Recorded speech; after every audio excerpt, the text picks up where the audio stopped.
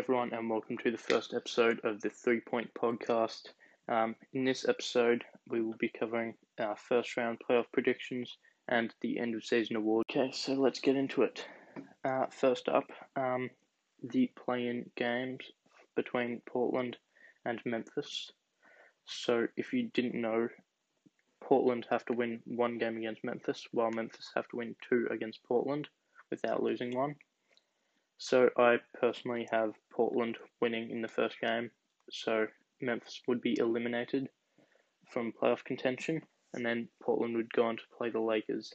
This is mainly due to Dame's absolute excellence over the past few days, especially in the bubble, and he's just been going crazy, hitting absolutely wild threes, and I think this was sparked by a bit of Skip Bayless's comments, as well as Paul George and Patrick Beverley sort of starting a beef in the Blazers vs Clippers game a little while ago.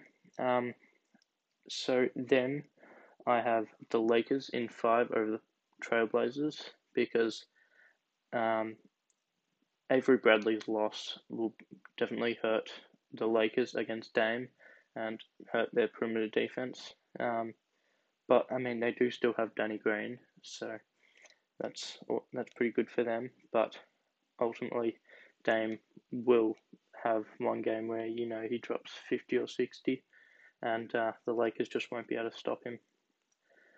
Although the Lakers having LeBron and AD will just be too powerful for the Blazers, and Nurkic and Whiteside and all the rest of them, Zach Collins, they just won't be able to stop AD and LeBron in 4 games. So the Lakers will win 4 and Portland will win 1. The next series is the Clippers vs Dallas, and I personally have the Clippers in 5 over the Dallas Mavericks.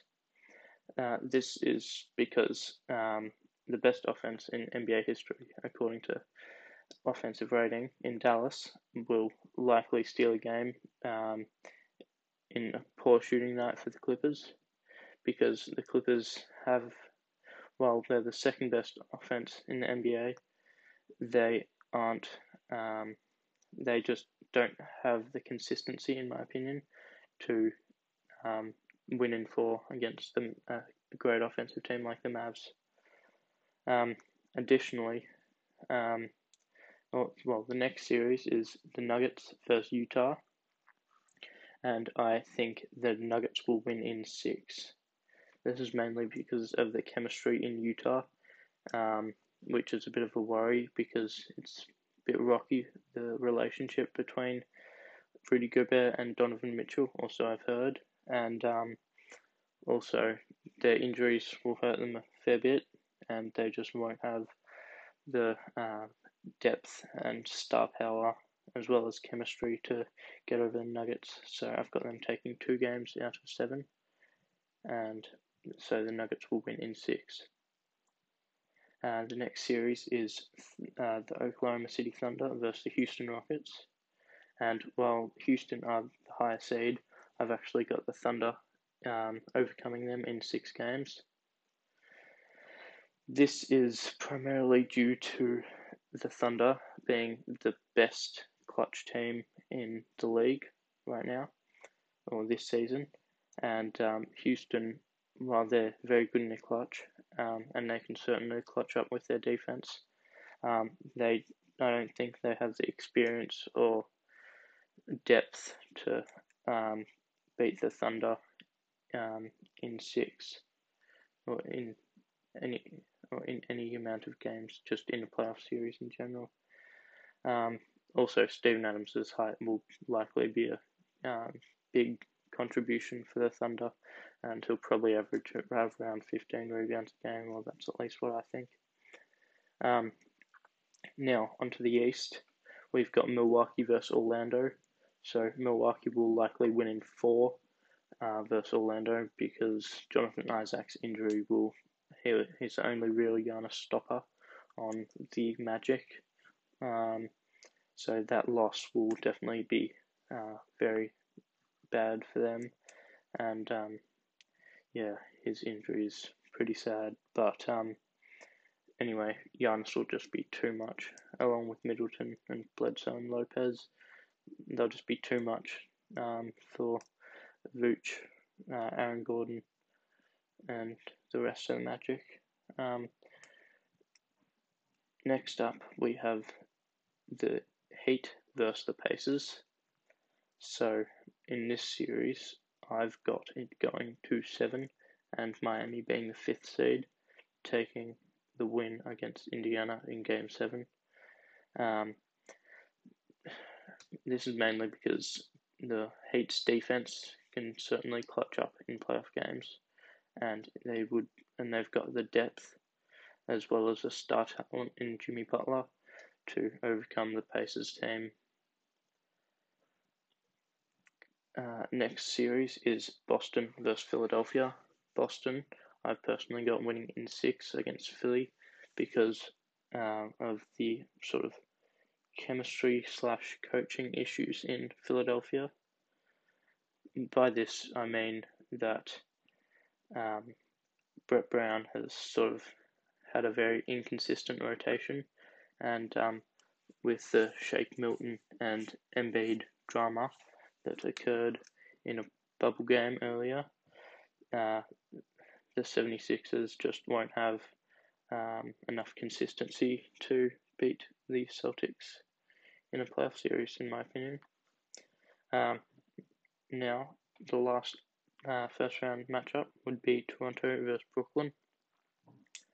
So in this series, I've got Toronto winning in 4 because Brooklyn have obviously Kyrie and KD out, and apart from them, they don't really have the depth to contend with Toronto's all-around great defense and great offense. Now, so that's it for the first round playoff series. So just to remind you all, I've got the Lakers in 5 over Portland, the Clippers in 5 over Dallas, the Nuggets in 6 over Utah, the Thunder in 6 over Houston, Milwaukee in 4 over Orlando, Miami in 7 versus Indiana, Boston in 6 versus Philadelphia, and Toronto in 4 versus Brooklyn. So now we will get on to the end of season awards. So for MVP, I don't think you can give it to anyone else other than Giannis. To be honest, Giannis has played just over 31 minutes a game this season, and he's led his team to the best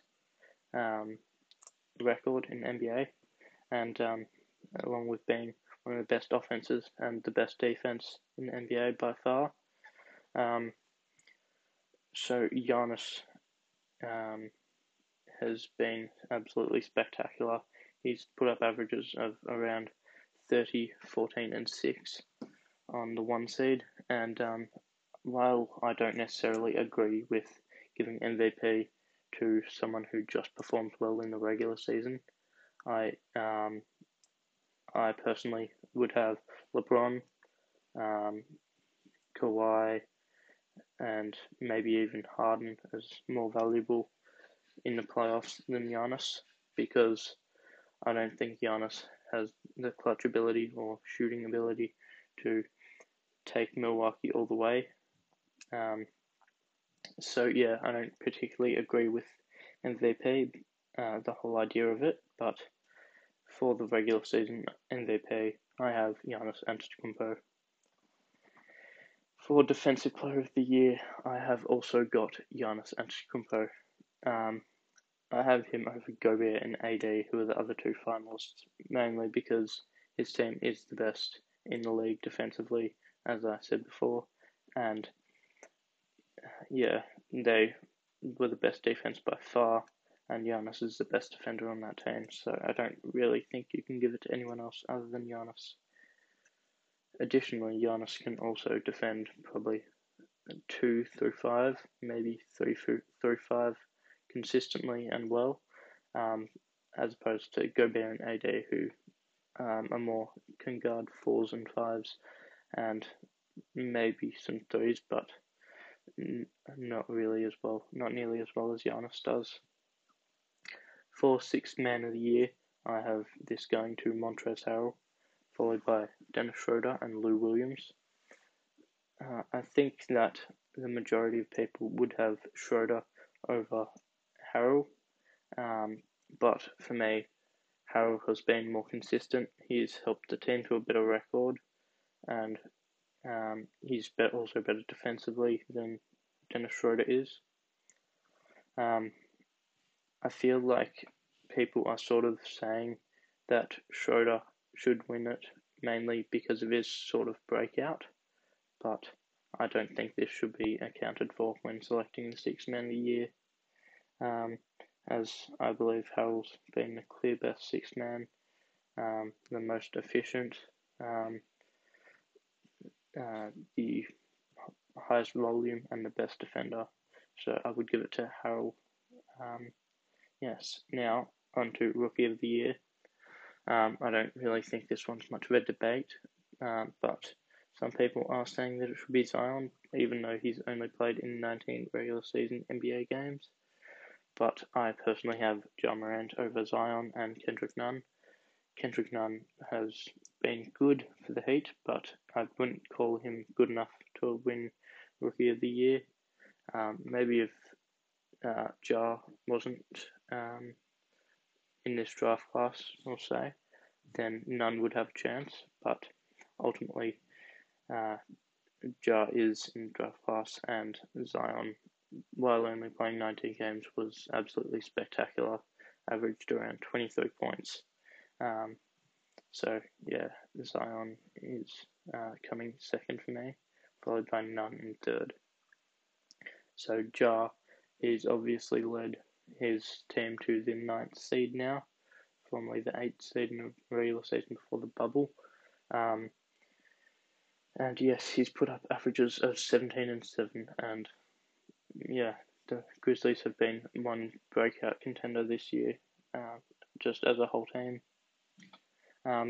Second last award, we have Most Improved Player. So I have this going to Luka Doncic, which is a bit of a hot take, I believe, mainly because he's a sophomore and many people don't like giving this award to sophomores and would instead give it to someone like Bam Adebayo, who I believe is a third-year player and who has really grown from a bench sort of player to a starter, an all-star. However, Luka wasn't an all-star last year. I'd say he's more of a fringe all-star last year, and he has grown into an absolute superstar. It's undeniable of that because, yes, I'd say he's the best offensive player this season, maybe other than Harden, but best offensive player this season purely because he's led the Mavericks to the best offense in NBA history.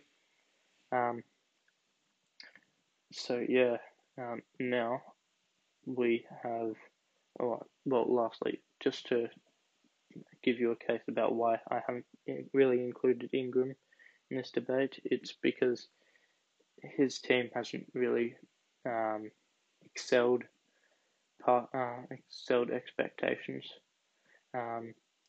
And yes, Ingram, while putting up some big numbers and definitely improving from his time in LA, he just hasn't really led, his stats haven't led to wins. And this is sort of similar to someone like Trae Young or Bradley Beal, even though I think Bradley Beal was putting up pretty big numbers last year. But yeah, I'd put Ingram in that sort of category with those sort of players, and like Zach LaVine. So yes, the last award is Coach of the Year. So the candidates were Nick Nurse, Billy Donovan, and Mike Budenholzer. So they're the coach of the Toronto Raptors, the Oklahoma City Thunder, and the Milwaukee Bucks.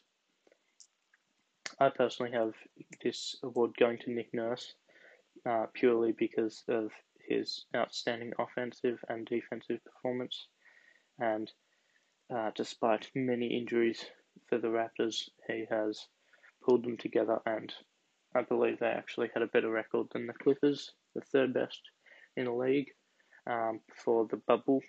So yeah, Billy Donovan I've got in second for Coach of the Year. This is pretty much because of Oklahoma City's breakout. I was expecting them to be around 12 or 13 and to have traded all of the sort of like Steven Adams, Danilo Gallinari and Chris Paul to contenders. But they've actually managed to contend themselves, and that's just been spectacular to watch. So yes, I have them. I have Billy Donovan in second for Coach of the Year, followed by Mike Budenholzer. Budenholzer is in last place, mainly because of the Milwaukee Bucks' sort of poor playoff performance last year. I think they could have done a lot better, and I think Mike Budenholzer isn't really the greatest coach in the NBA right now, and so I don't think he deserves Coach of the Year. So, guys, thank you all for listening. I hope you enjoyed. This is just a short episode. I will hopefully be getting out a longer episode next week, but given this is my first episode, I thought it would just be good to keep it short. And so, yes, I hope you enjoyed. Please make sure to subscribe to us on Apple Podcasts, Spotify, or wherever you get your shows. And yeah, I hope you enjoyed. Please share, and also if you have any comments or questions, don't feel free to email me at 3pointpodcast@gmail.com, and I will get a reply to you, and maybe even do a mail reply segment on this podcast in a few weeks.